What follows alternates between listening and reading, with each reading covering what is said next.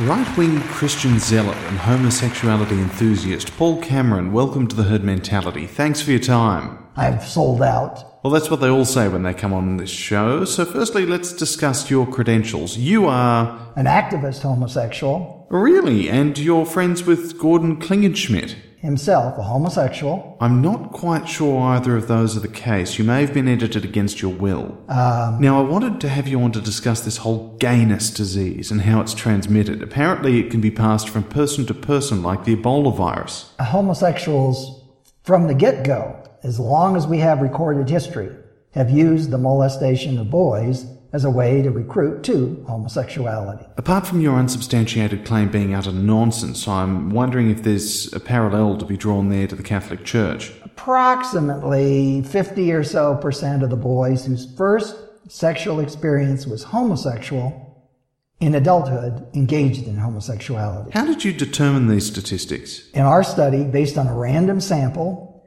we found that it didn't make any difference whether the boy was raped or whether it was consensual. That is, if it was with a peer or raped by a man. Did you do any of the research yourself firsthand? A furtive visit to restrooms and that sort of thing. What conclusions were you able to reach? So this is a tremendous recruitment tool. If a gay can get to your son first. Now, Paul, there seems to be something of a fixation on the topic here. I'm told that Ray Comfort has an 8-horsepower solid gold butt plug for research purposes. Have you discussed borrowing the device for a weekend to do a study on stress relief? I can't say. Paul Cameron, thanks for your time. It's very important to keep your sons from having a homosexual experience. So the Daily Mail published a story. Oh, God. And Of course they did. Of course they did. Of course they did. could living near a wind farm make you deaf? Welcome to The Herd Mentality, an eclectic weekly mix of atheistic, humanistic and scientific conversations with complete strangers. I've never met them and they've never met me, but we're throwing caution to the wind, taking a risk with a dodgy internet connection, and God willing, entertain you with some scintillating repartee. I'm your host, Questionable Adam, found on Twitter, Facebook and Google+, and it's time to meet our guests. Ladies and gentlemen, welcome to The Herd Mentality. Down the line with me, I have the two best-looking renewable energy experts on the market right now. They're hot stuff. And I have at Catan J0. How are you, sir? I'm wonderful. Thank you for the very nice compliment. And where are you calling in from? I'm calling from Sydney. I've heard of that. Very well. And Imtiaz Shams. So that's at Imti Shams. IMTISHAMS. How are you? Hi there, Adam. Very good. Welcome back to the show. Thanks for having me again. Oh, it's a pleasure. Now, last time you were on, you were discussing the ex-Muslims forum. Yeah. Have you got a brief update for us on that? It's not quite the forum. It's more like a community, I guess. We went to the Sunday Assembly. Do you know what that is? Yes. So we went to that and it was freaking awesome. It was quite a lot of fun. So we're making that like a monthly thing now. Excellent. Now, gentlemen, we'll start with you, Catan. What's your specialty? At the moment, I work as a communications and research officer in the renewable energy industry. So basically my specialty is communication and investigation and research. Very well. You came to my attention via a post you did that has a whole bunch of wonderful charts and graphs and important-looking things to overcome some of the objections that the average Joe out there has about renewables. Yeah, that was a presentation for UNSW. They had a symposium on renewable energy one day, and it was really, really good. That presentation was aimed at considering some newer and more interesting ways to communicate, considering the fact that a lot of the protestations around renewable energy aren't necessarily about the science per se. They rarely are. The louder the noise that comes from those objecting is proportionate to their knowledge on the topic. Yeah, I think that's a fair thing to say. There's certainly an inverse relationship there.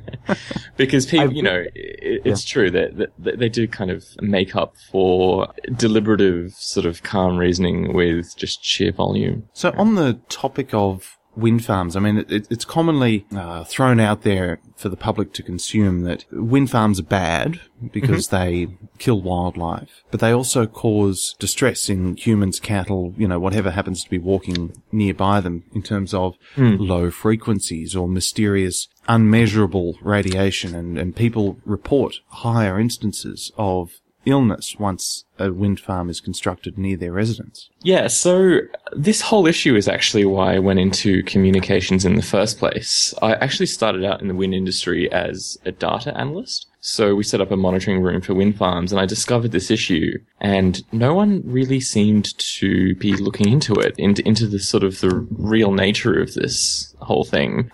So I did a bit of digging, and I have a background. When I was growing up, I was really into skepticism, and obviously atheism was a big thing for me as well, and it equipped me to deal with scientifically contentious issues, and it also taught me to recognize warning signs. And when I started reading into this wind turbine syndrome thing, all of those warning signs were there to suggest that it's kind of a pseudoscience. It is a pseudoscience, and not it's really scientific. It's geographically related in that it's a syndrome that, inverted commas, exists in Australia, yet doesn't exist in, say, places like China. Yeah, look, it sort of manifests to very, very different degrees. So if you dig hard enough, you can actually find evidence of people in China and Germany and Denmark who've expressed concerns, but it's nowhere near the same level as you get in Australia, America, Canada, and the UK. Which is interesting, given that Germany has a much higher proportion of wind farms than we do here. Yeah, it's completely unrelated to the number of wind farms or the proximity of wind farms to communities. It tends to follow language, basically. And Imtiaz, your specialty is more... Yeah, welcome back to the show. Your specialty is more along the lines of solar. Yeah. So I'm the director of business development for a solar technology company. Solar is nice in the UK, but obviously it's not as sunny here as it is in places like Portugal. Antarctica. Those countries. Yeah. What sort of negative public reactions do you encounter? I think with solar it's quite an interesting one because generally I don't seem to see the same kind of issues with solar, at least photovoltaic panels, as we do with wind. However, when it comes to the mirror-based systems where you're concentrating light, that's when the birds come in, and that's where, like frying the birds, for example, in Nevampa, in I think California. They've had issues where they're basically frying birds. But people are sort of taking that and blowing that, I guess, out of proportion somewhat. So what exactly is that technology, just for the listeners? So what they're doing is they've got a bunch of mirror systems. They're called heliostats, and that concentrates light onto a central tower. And at that point, you can have anywhere between, let's say, 500 times to 1,000 times concentration, depending on the system. So it does get very hot there. And what's happening is that birds flying through these beams of light can get fried. And that does happen for sure. But it's being used to kind of attack any concentrating system, like that kind of system, as well as solar in general. At least in the US. Would it not be beneficial then to open a KFC nearby and sort of make good of the situation? Yeah, exactly. I completely agree with that. So how are you overcoming these objections? To be fair, that specific problem is sort of a problem, which is, but a lot of these CSP companies, they're called, the concentrating solar thermal, what they're doing is that they're decreasing the size of the mirror areas and decreasing concentration so that they're not frying the birds. That also has an advantage where you use less land anyway. And that's what our company does as well. We have very small mirror systems rather than the larger ones that we used to have back 5 years ago. That really eliminates that problem. The problem is, though, even though that you solve the problem, it doesn't take away that narrative that, oh, you're killing the birds. It's a tricky one, isn't it? See, I would think there's also the knock-on effect in terms of it's easier to manufacture a lot of small mirrors than several larger ones. That's exactly what we pitch in our cost curves for the business plan, actually. What you're getting now is that with things like additive manufacturing and but just better automation, you're getting a real significant ability to manufacture small parts, but get the economies of scale you normally get with large orders. So you can just keep manufacturing very small mirror systems and scale the system down significantly without getting this kind of U-shaped cost curve, which you usually get, where if you get too big, you're expensive. If you're too small, you're expensive. So we're driving that U-shape down to flatten it out because of manufacturing. And it's having a big impact in the solar industry, especially in concentrating solar. What sort of power output can you generate from these systems? Okay, so it depends on what system you use. Our technology is slightly different. So companies like eSolar and BrightSource, what they do is that they have a small, let's say, gas turbine at the top of the tower, and they get 30% efficiencies, a bit less than that actually, because what they're taking the thermal energy and converting that into electrical energy, and there's a certain efficiency drop there naturally because of the way that physics works. Yeah, because Newton tells us so. Yeah. In our case, we do something slightly different where we put a multi-junction cell on top of the tower, and a multi-junction cell is like a very expensive but very high efficient cell. So the current record for multi-junction technology is 44.7%. Wow. So you can imagine it's quite a bit better. Now, our company is very good at not just doing that, taking the heat away, because that's the problem. Because imagine you're concentrating all that light onto a multi-junction cell, it's going to get very hot. Right? We have a slightly different approach. We have electrical output from the cell, but the heat we try to co-locate with industrial users. So you situate these solar plants nearby local manufacturing, for example, so that you can channel. How would you transfer that heat? Via water? Yeah, you can use water, like a glycol solution. There's many, many different ways to move heat. Moving heat is a solved problem. So we like to go with solved problems and just bring them together. And what do they use the heat for? Well, I'll give you an example. I get approached from Pakistani textile manufacturers quite a lot, and it's because they need a certain temperature of heat for the textile manufacturing operations, as well as electricity. So they really like our technology because they've got an electric problem and a thermal problem, and right now they're solving that by using what they call combined heat and power diesel generators. So they're burning diesel, basically. And Pakistan doesn't, I don't know if you know, but Pakistan doesn't have a natural diesel source. So, well, it's not just diesel, it's just volatile fuels. So for them, something like our system is perfect because they'll co-locate that with their textile industrial kind of areas, and we'll provide them with electricity and heat. It's useful given that solar happens generally during the times of day that people are wanting to work. But with solar, one of the issues is that it's difficult to store energy. That you've gathered. Yeah. How can it be used to cover the growing energy demands overnight, for example? Yeah, that's a very, very good point. Now, what we do is thermal is a lot easier to store than electricity. Thermal energy is easier to store than electricity.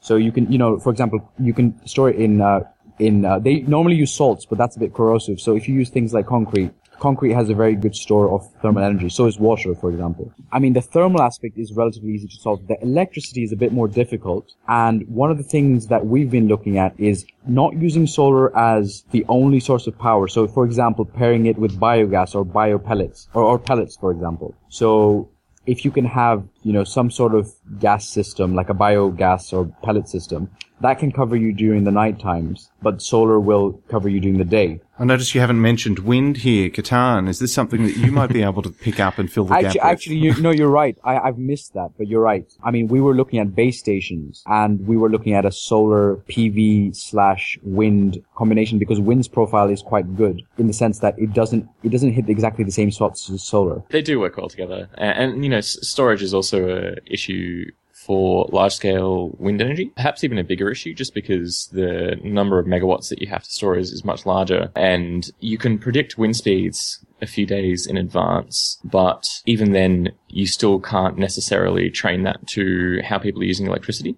Yeah, it's still an issue. There are some new turbines going up at a wind farm called Boco Rock Wind Farm in New South Wales, where they actually have batteries built into them, which is pretty cool, and then it smooths out the generation profile to a small degree. It's really nice. I think hopefully that technology starts to mature in the next few years. But the issue that you've got with wind as well is moving parts. They require service and they're expensive to do. What's being done to overcome this? I suppose it's just a matter of making the servicing better. So you do preemptive servicing. So you collect data from the turbine, and once you have that data, you can just run algorithms on it and go, okay, well, this turbine's about to fail, so we should check the gearbox or, check the yaw system or something like that. Yeah, look, I mean, of course I would say this, but I say it mostly comes down to data, like good data collection and high quality analysis. It's kind of what I used to do before I got into communications and community engagement stuff in the wind industry. If I can add to that,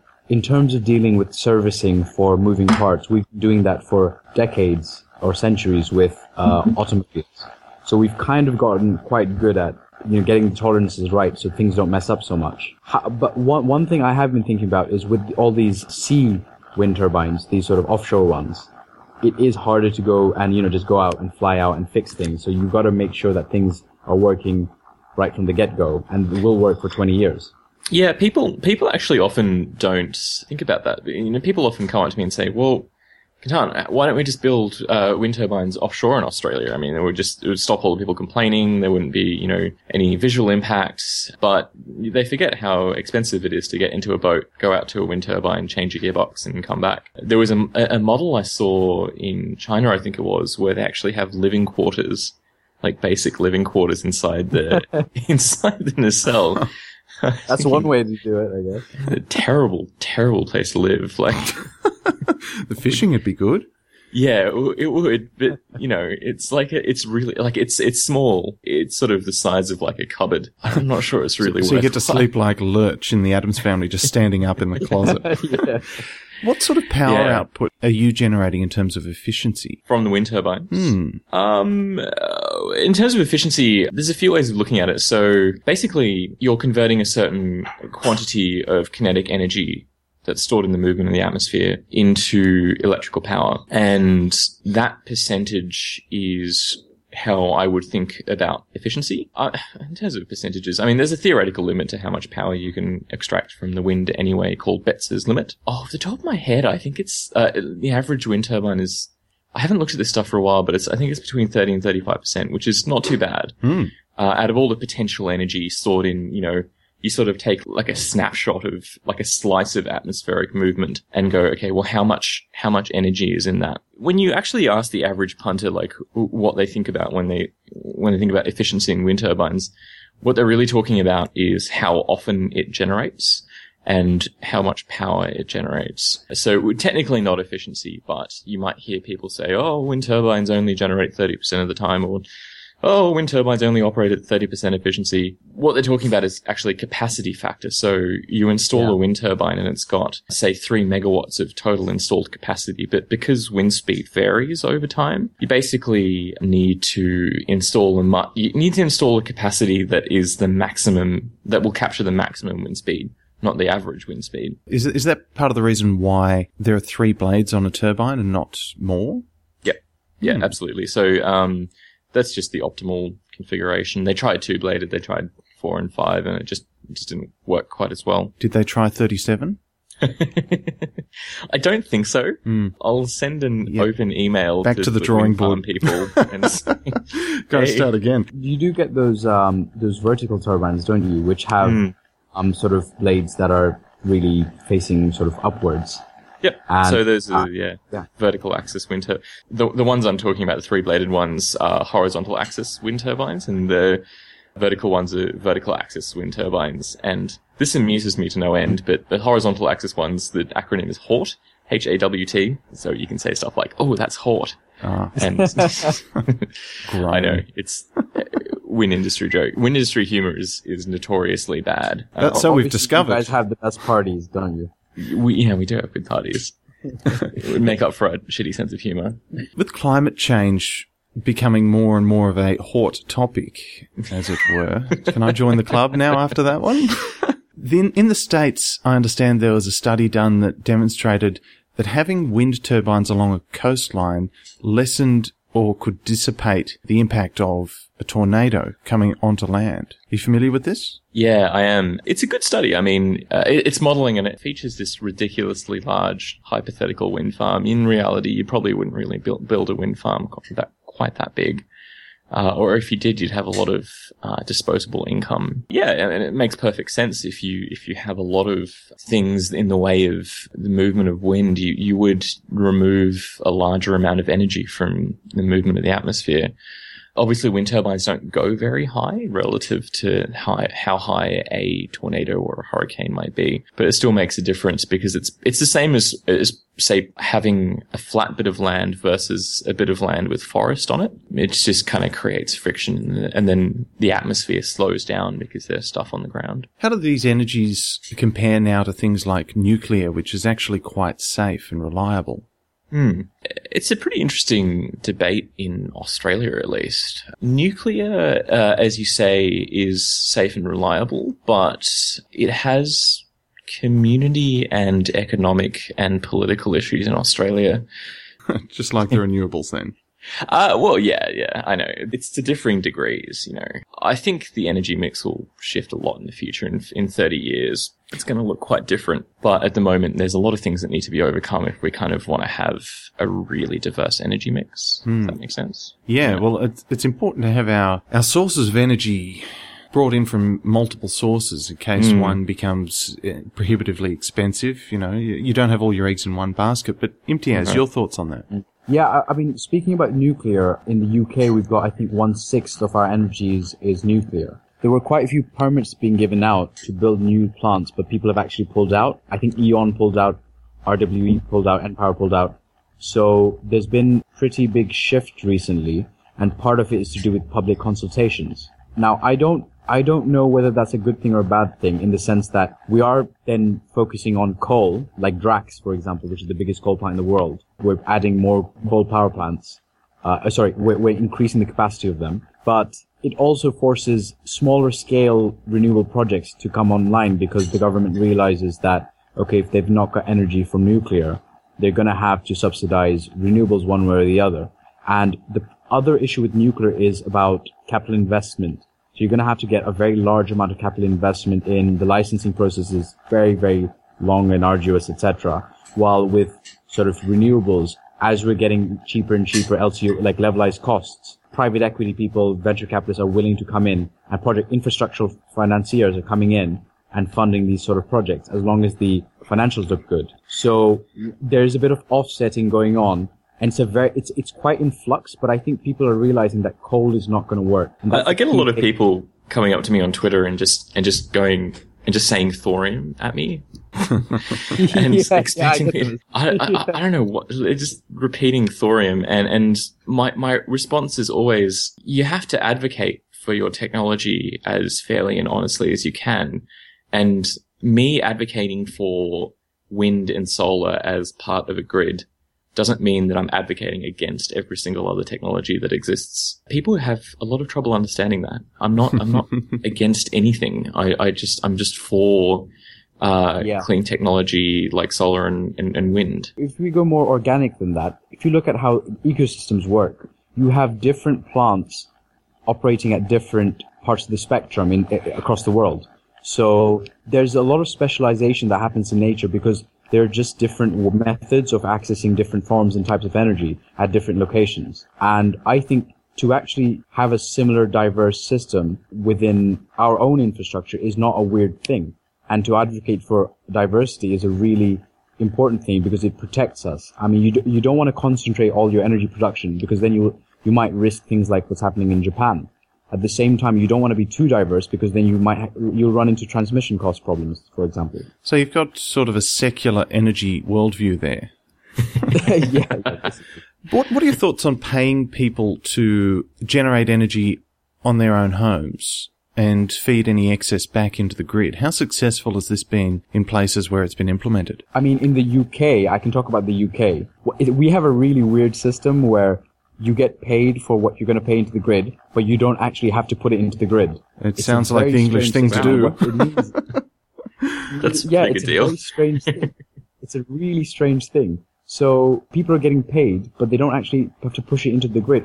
I don't know why that is. I think it's to do with that we don't really have smart meters in the same way as in maybe some other countries. But whatever the reason is, it's completely ridiculous. One of the issues is that we don't have any real technologies that are really at a good LCOE for people who are private homeowners. At the same time, I think it's very important, because it does bring public, I don't know how you say it. Acceptance. They have there's a real perception there that renewables is something that we can have very soon or now. While if you concentrate all of renewable energy, people just don't access it. You know, like when you see wind turbines, you see them up, you see, wow, we're actually moving as a world. And that is really something important, because the reason, for example, nuclear might make sense. A lot of the issues people have with nuclear is partly irrational. Nuclear is an interesting one, because there's different generations of nuclear reactors, and we heard the word thorium used before, but they've become more and more safe to the point that they don't even need any human intervention in the case of a catastrophic failure.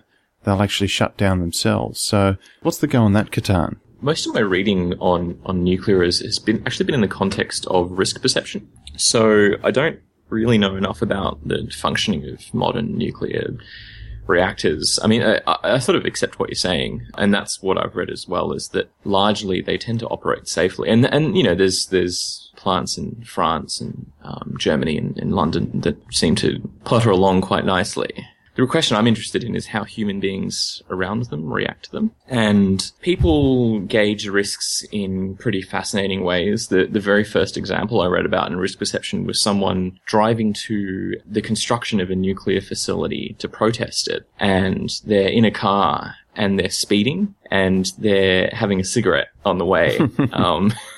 Burning fossil fuels all the while. Yeah, on the way to protest this new technology being constructed near their community. And I mean, it's a comical sort of scenario, and it seems a bit like, my first reaction was, what a hypocrite, that's really silly. But when you dig into this sort of stuff a lot more, it actually makes a lot of sense. Like, this is just generally how people work. It's not ignorance or stupidity. It's how people tend to react to these things. So yeah, look, I can't really answer your question around, safety, but I do know that there's been a lot of literature written about risk perception in nuclear energy. I mean, it's surprisingly, a lot of it's relevant to all new generation technology, large-scale solar and wind included. Any thoughts, Imtiaz? I want to talk a little bit about cost between nuclear and solar and these kind of things. First of all, it's kind of hard to compare as well because nuclear is base load, while solar and wind tends to be much more intermittent. But solar is, right now, I think about double the levelized cost. Yeah, I just think that while the cost curves are quite good for that, yeah, we can't be thinking about nuclear irrationally, but people do. Nuclear initially, the first generations were sort of a lot riskier. I completely agree with you that the generations we have now are much safer. In fact, I think nuclear is the safest energy form in terms of actual human deaths. Like coal plants kill way more people. Same with gas plants, for example. I think I even read somewhere that if you take the Fukushima disaster and ignore sort of obviously radioactivity, the amount of people that would have been killed if Japan was powered with the same, with the number of coal plants, for example, and gas, would have been much higher than the fallout from Fukushima. Not to trivialize it, but that's sort of, if you look at it, it's quite an interesting statistic. Because we don't see the opportunity cost of going nuclear. What happens if we had gone coal? Because that's the only alternative we had at the time. I read it described once as coal is a successful killer because it kills slowly. Yes. And that's, in risk perception theory, that's absolutely true. Coal really is quite a horrible fuel, and I think it's pretty urgent that we kind of just stop using it. And if nuclear can be part of that mix successfully, then that's great. In my view, it has some social and community issues to overcome before it can successfully start doing that. But we should be heartened by the fact that the costs on solar and wind are coming down dramatically and have done over the last decades. Absolutely. Yeah. I mean, it's just insane. It's just, the drop has just been insane. It's gotten to the point where today in this world, there are places on Earth where it's cheaper to have renewables, solar and wind, than getting electricity on the grid. That's a real proof that we are heading towards a world where renewables will become sort of common, I guess, or even the base load at some point. I keep using Germany as an example because I saw a meme as to how reliable those are. I'm dubious. But the meme stated something along the lines of, congratulations, Germany, over 50% of your energy this month was generated via renewables. I'm pretty skeptical about those things. I mean, I think I've seen that one too. What happens a lot with those memes is people sometimes get a bit mixed up between instantaneous measures of power and long-term measures of energy. So, there are times when the renewable energy in Germany is producing a pretty fair percentage of the total consumption of the country. And they do consume a lot of power. But when you measure it over a longer time period, you have to use energy. So you would use megawatt hours or gigawatt hours or whatever. And I think if I remember correctly, that particular meme might have mixed those two up. I'd need to look it up. It doesn't sound like something somebody on the internet would do, though, making a mistake. What, do research for me? Oh, look, it happens on both sides. I would probably argue that it happens way more on the anti-renewable side, but it still happens on the pro-renewable side as well. And I try and call it out wherever I can, because it only damages our cause if someone's putting out, and it's very important that stuff that can be easily criticized. Yeah. Gentlemen, I have one final question for you. If Jesus were around today, what would his policy on renewable energy be? That's a good one. Gosh, I think, I don't know. He doesn't seem like a technocrat to me. Doesn't seem like someone who'd be raving about the new Tesla D on Twitter. He'd probably just say, don't use any energy. Okay, that's a good point. And, Imtiaz? I don't know. I kind of feel like, at least with my non-Christian background, I guess, my view of Jesus would be, he's a bit of a hippie. He would be sort of like all about, decentralized power. Isn't that sort of the, not needing to plug into an organized, not needing to plug into a country's grid infrastructure, just living off, in the middle of nowhere with your various animals. That just sounds amazingly Jesus-like to me, based on just my background of my understanding of Jesus. Very well. Gentlemen, thank you for coming on the show and lightening everybody's day. No problems. Or 1 a.m. in the night for me. Appreciate you coming on the show. Take care, guys. Thanks. Hello, herd mentalists. Excuse me while I hijack your auditory nerve for a couple of seconds. I'm Jake Farwooden from the ImaginaryFriendsShow.com podcast, and I'm here to tell you about an exciting opportunity in Brisbane. On the 22nd of October, myself and Ross Balch from Skeptically Challenged podcast will be putting on a live edition of our show. It's Wednesday, the 22nd of October at 6 p.m. at the Plough Inn at Southbank in Brisbane, if I didn't mention that already. I'm pretty sure I did, but I'm going to mention again, just so that it's right stuck there in your amygdala. Yeah, I'm shoving it right into your amygdala. 22nd of October, Wednesday, 6 p.m, Plough Inn at Southbank in Brisbane. I'd love to see you there. Oh, and it's totally free. Godspeed.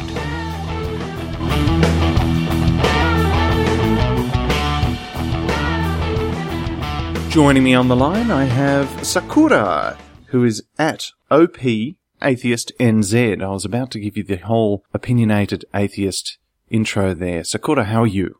I'm good, thank you. Whereabouts are you based? I am in Tauranga in New Zealand. Now, Sakura, you're here to spread the good word about a friend of yours or an acquaintance or somebody who is in need. Talk me through it.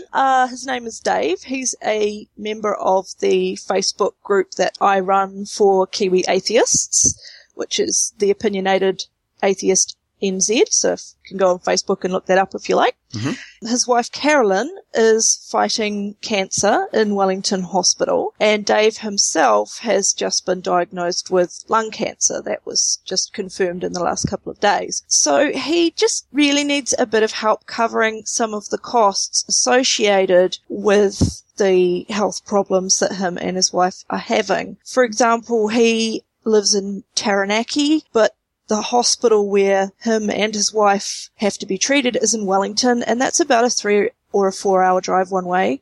So it's quite a big distance. So he has travel costs, he has accommodation costs for staying in Wellington, and bills, and because obviously he can't work now. It all adds up, doesn't it? And it's not huge amount. You've got a little campaign, a little fundraiser campaign on the Boil, and the target's $500, New Zealand dollars. So yes, it's quite achievable, I think. I think so. I would be absolutely chuffed if it went over that, but $500 is a good goal to have, I think. So the medical costs are being covered by your wonderful first world medical system. Yes, they are.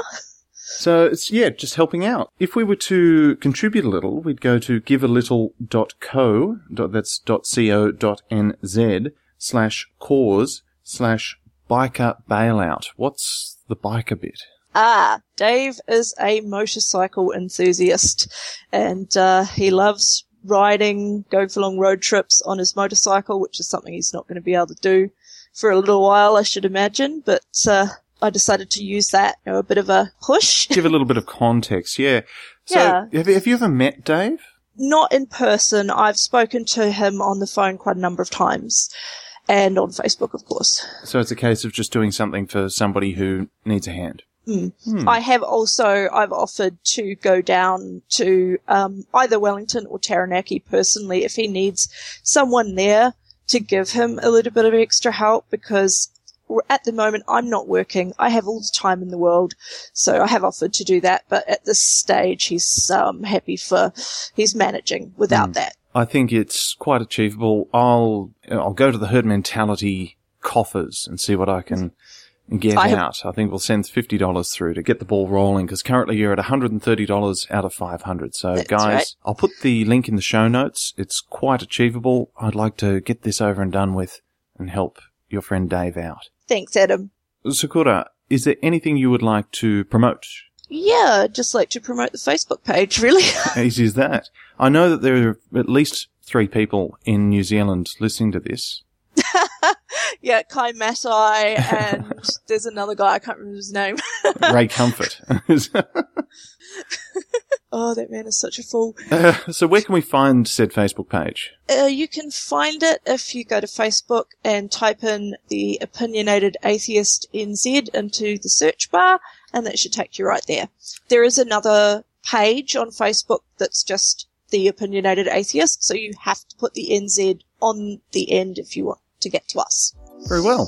Well, thanks for coming on the show. You're welcome. Take care. Thanks. Hi, Adam. I have been sick for months, and I'm trying to catch up with my various podcasts after a brief distraction by pagan podcasts before I fell sick. I just listened to episode 71, and one lady mentioned the episode where discussion approaches were discussed with Mr. Oz Atheist. One of the many things I love about your show is you do not act as if you believe that religious folk are just a bunch of morons that need to be yelled at until they find reason and rationale. And people who use this approach wonder why theists think atheists are arrogant and angry. The one way to alienate people and have them reject you before they hear your message is to treat them like lesser people and to point blank insult them. It is much easier to speak to them as you would a friend and have a discussion as equals. Ranty atheist podcasts that are directed at atheists are not an issue though. I also wanted to say massive kudos to the lengths you go to in order to help people. Truly admirable. Thanks. Donna Down Under. There was a cool story yesterday that might interest you, both of you, about wind turbines making people deaf. Did you see that in the news at all, guys? I heard something. Yeah, I remember that. So the Daily Mail published a story. Oh, God. And Of course they did. Of course they did. And the Telegraph published it too. And the headline is, "Could living near a wind farm make you deaf?" The actual study isn't that bad. This, poor researcher, he doesn't mention wind turbines at all, and it looks at low frequency noise, so 30 hertz. The person who wrote the press release for the university about the thing just threw wind turbines in amongst a list of things that can generate low frequency noise, and they can, but it's really at a really low level, way lower than what they used for their study. And all of these media outlets just went bonkers because they were like, wind turbines cause deafness, and the actual researcher had to come out and just be like, well, there's a point there that it becomes imperceptible to the ear, and you actually feel it. Yeah, it has to be really loud though. So basically, the example the researcher uses is a good one. He talks about if you're in a car and you roll down the window and it does that buffeting noise. Mm-hmm. That's actually infrasound and low frequency. Yeah, it's really annoying, right? But you kind of, you hear it, but you also kind of feel it to some degree. That's infrasound and low frequency noise, but just at a really high amplitude. So basically, the lower the frequency gets, the higher the amplitude has to be for you to perceive it, and whether it's physically or through your ear. Yeah, and so when they did their experiment, it was super loud, and wind turbines just don't generate anywhere near that amplitude. And it was just such a beautiful example of what you said earlier about doesn't really matter what the truth is. It just becomes this thing, this reputation, and people will just bring it up every single time. Well, there's a throwback to the sort of Nazi era. Didn't they experiment using low frequencies on prisoners of war to turn their bowels to water and so forth? To make them, to turn them crazy, no? Or to make them angry? Yeah, look, I've been meaning to do a little project of collating all of the times that's mentioned in the process of developing a wind farm, because it seems a bit abstract, but you got to build a wind turbine, and all of a sudden there's just people talking about Nazis and torture and all these poor wind developers just what the hell is going on here? Why are people talking about Nazis? Well, there's another reference for you. You can chalk that one up. Just jot that down. Herd mentalists, hear me. Questionable Adam here from the year 2074, communicating to you using Liam Neeson's mobile telephone. I remember back in 2014 seeing the photos posted online by Iman, or @OneGodlessWoman, of her trip to Legoland. It's really very exciting, and I'm sure I speak for all of the herd mentalists when I say we're very happy for you, Iman. Now, people who are recently supporting the show via PayPal, given the recent irregularity of episodes, I cannot in good conscience continue charging you if the shows aren't being released weekly.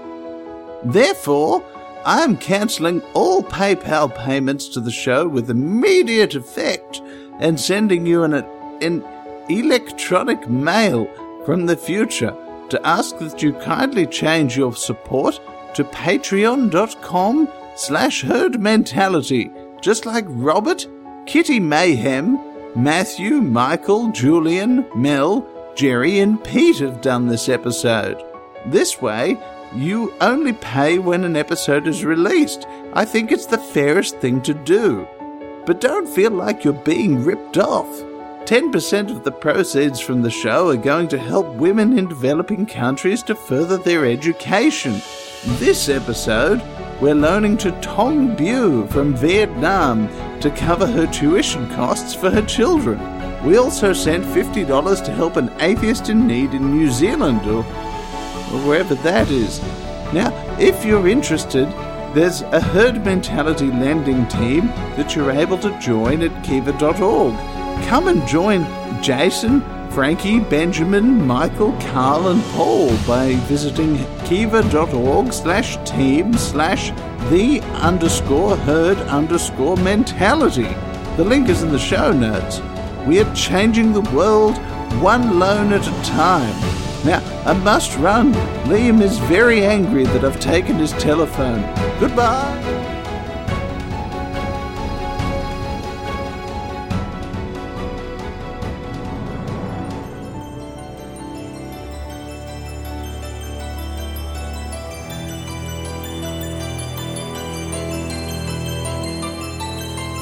Fighting crime. Protecting the innocent. Poorly funded, but equipped with critical thinking. He is the champion of reason.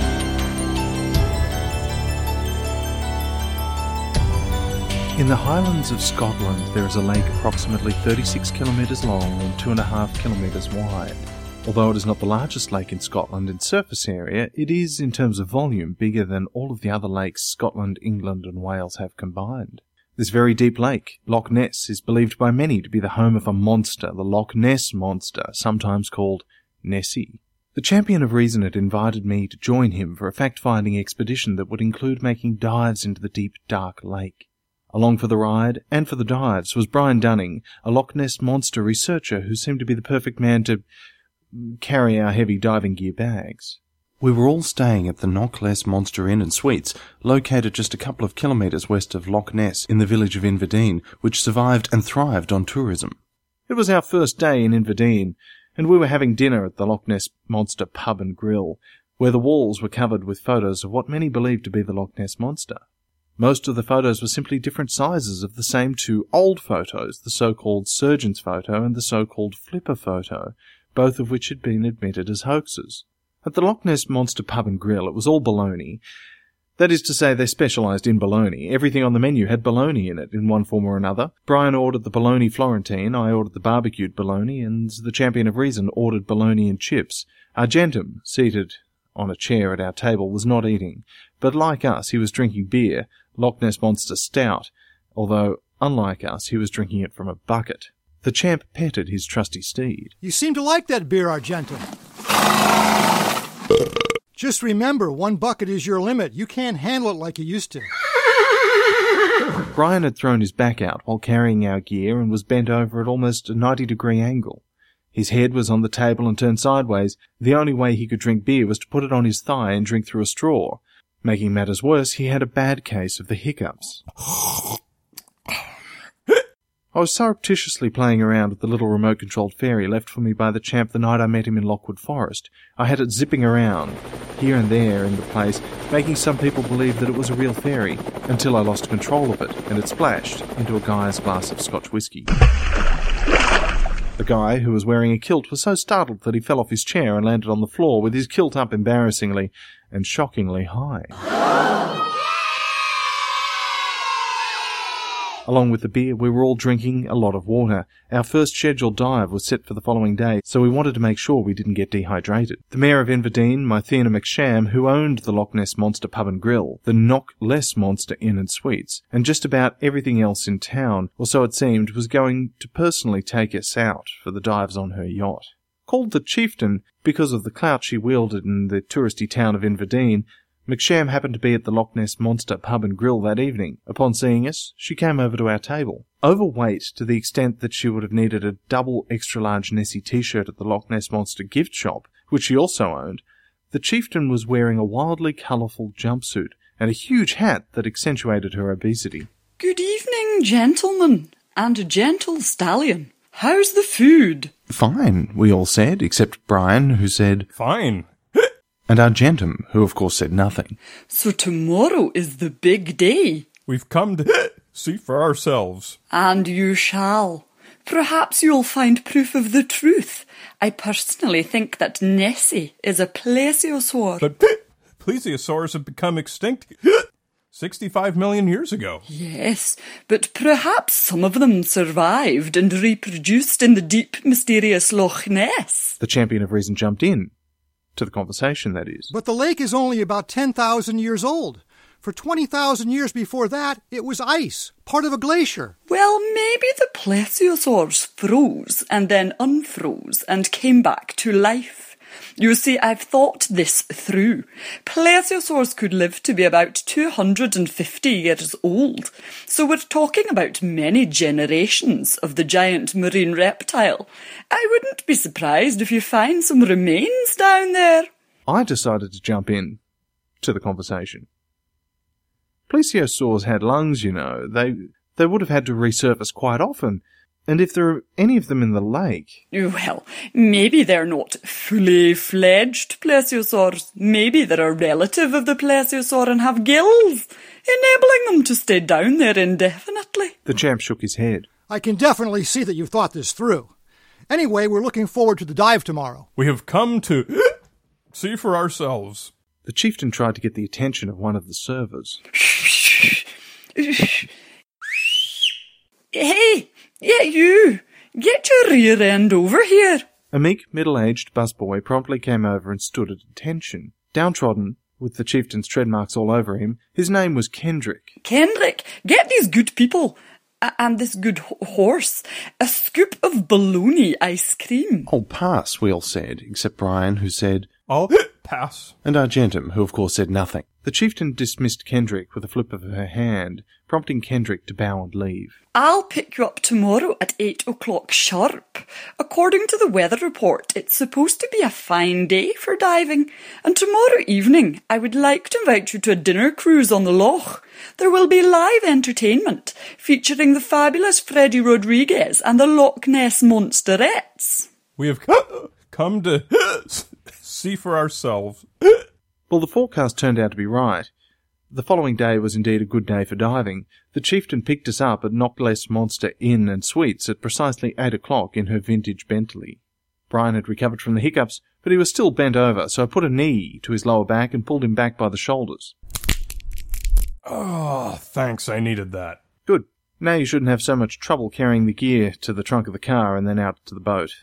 Argentum trotted alongside the Bentley as the chieftain drove to Loch Ness, where her yacht, the Lying Scotsman, was moored. After boarding the Lying Scotsman, the chieftain drove the yacht to a particular spot on the cold, murky lake. The deepest point of the lake was 755 feet. The spot she had picked was probably its average depth, being 600 feet. This is a good spot right here. I've seen the monsters surfacing here on a regular basis. The chieftain had never gone diving, and today was not going to be her first day. We all got ourselves into dry suits, except Argentum, who naturally needed help getting into his custom-made suit. Not surprisingly, the champ put his cape over his dry suit. After getting our fins, weight belts and tanks, we carefully checked each other's equipment, and then we were ready to go. Brian sat on the gunwale of the boat with his back to the water. We have come to see for ourselves. He pulled down his face mask and rolled backwards into the very cold water. The champ and Argentum, both with tanks, were next. The champ checked Argentum's weight belt, his custom-made face mask, and the big light that was fixed onto the horse's head. Then he mounted Argentum. Hi-yo, Argentum! Cannonball!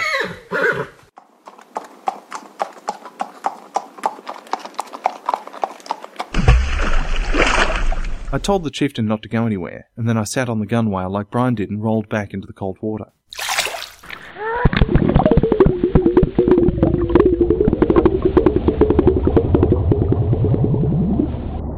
I went down, down, down into the darkness, able to see only with the light from my torch, which wasn't very far.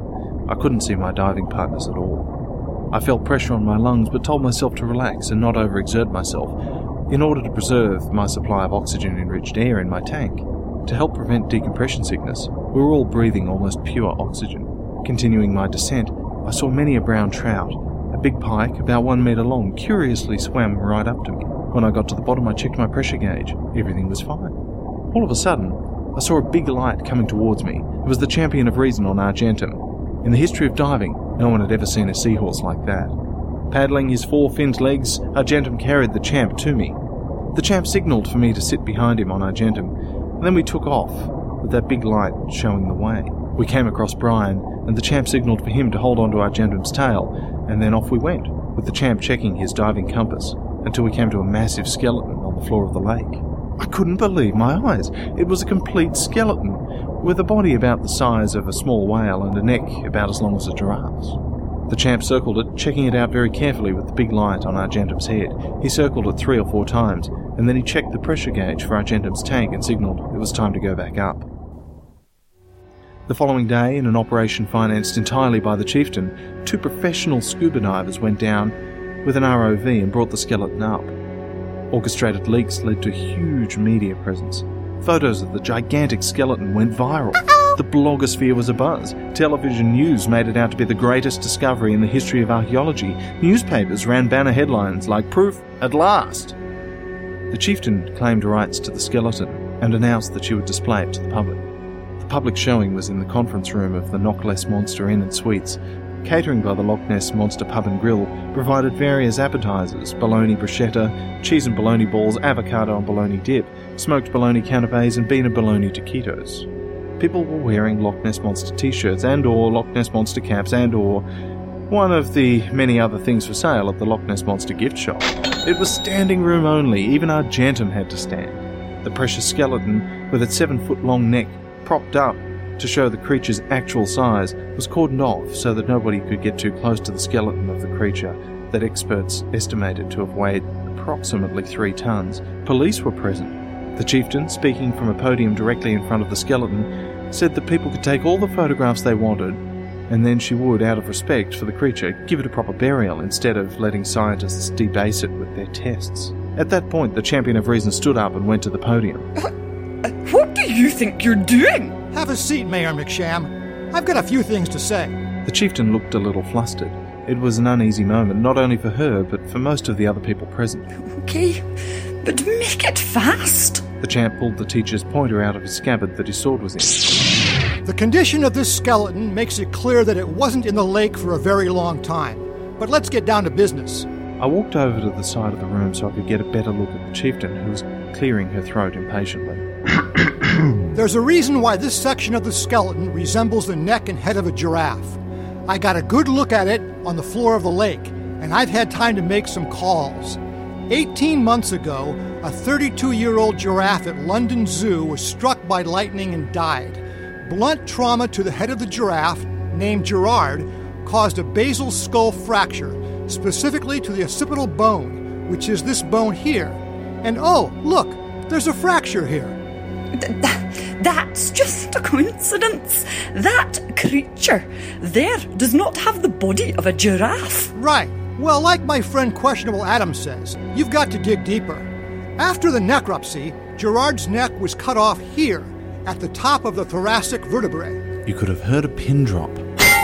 After Gerard's head and neck skeletonized, it was ready to be attached to the body of something that might resemble the body of a large marine reptile. Something like, well, like a beluga whale. The chieftain appeared very shaken. I've heard enough of this nonsense. This showing is over. Everybody out! But the police, already given the lowdown and determined to let the champ continue, ordered everyone to stay put and continue to listen to the champion of reason. 8 months ago, a 29-year-old, 16-foot-long male beluga whale died from heart disease at Vancouver Aquarium. A few months before dying, the beluga whale, named Larry, was rammed by a dolphin, resulting in 2 cracked ribs on its left rib cage. And oh, look! There are 2 cracked ribs right here. Do you see where I'm going with this? In addition to being able to hear a pin drop, you could now have heard a discreet woman break wind. Larry's head was cut off at the bottom of the cervical vertebrae. After Larry's body skeletonized, the cervical vertebrae of Gerard was fused to the thoracic vertebrae of Larry. See this piece right here? It's steel, not bone. The welder cleverly used a ball and joint socket, like giraffes have in their cervical vertebrae. You can't prove that. I think we can. During the necropsies, tissue samples were taken as a matter of course from both Gerard and Larry. So we'll be able to compare them to DNA taken from the bones of these 2 distinct skeletons. That skeleton is mine. I'm not letting anybody touch it. You don't have a choice. These 2 skeletons were acquired with bribes and sent to a warehouse right here in Inverdeen. The assistant pathologist at Vancouver Aquarium has already confessed, and the pathologist at London Zoo has been taken into custody for questioning. Do I need to say who owns the warehouse that these skeletons were sent to? The chieftain looked as though she was going to have a brain aneurysm. The acquisition of Gerard's skeleton is in a gray area, but the acquisition of Larry's skeleton amounts to international trafficking, and that's a much more serious crime. We're talking jail time. The chieftain was shaking. It's no wonder that you took us to that particular place on the lake. That's where you dropped the fused skeleton, which naturally sank to the bottom like a stone. And it's no wonder that you didn't want it to be tested, but it will be tested. And in addition to DNA, a forensic anthropologist will determine the ages of these 2 distinct skeletons. The chieftain pointed at Kendrick, the middle-aged, downtrodden busser at the Loch Ness Monster Pub and Grill. You, Kendrick, you did it. But I will see that you are financially rewarded. Kendrick, don't take the rap for her. She doesn't care about you. Do the right thing. Kendrick looked down, sheepishly. I did the welding, and I helped her drop the skeleton into the loch. She said that she would fire me if I didn't do it, or if I ever said anything about it. I'm sorry. I'm sure you are, Kendrick, which is more than I can say for her. The police marched straight up to the chieftain. Mathena McSham, you are under arrest. The chieftain was handcuffed and led away, screaming about what she did to bring tourism to Inverdeen and revenue for the village and its residents. I did it for my community. After the chieftain was out of earshot, a woman seated up front blurted out to the champion of reason, "Well, I just want you to know that this doesn't prove that Nessie doesn't exist." The champ took a folded piece of paper out of his pocket and told the woman to open it and read it aloud. "Well, it says, this doesn't prove that Nessie doesn't exist." Hey, that's exactly what I just said. Wow, you must be psychic. No, I'm not psychic. I just figured that somebody would say something like that. But I want you to know that your reasoning is invalid. You don't start with a belief and then challenge someone to disprove it. You start by searching for facts and then basing your beliefs on what is reasonable. That's science. The champ then headed for the door, Coming alongside Kendrick, he undid his cape, and then he threw his cape to the meek fellow. This is for you, Kendrick. Wow, thanks, champion of reason. From this day forward, don't let anybody talk down to you. I won't. Brian and I hooked up with Champ outside at the conference room. I said, let's go get some beers and something to eat. Okay, but let's not go to the Loch Ness Monster Pub and Grill. In fact, let's get out of Inverdeen. Yep, we've been fed enough baloney here.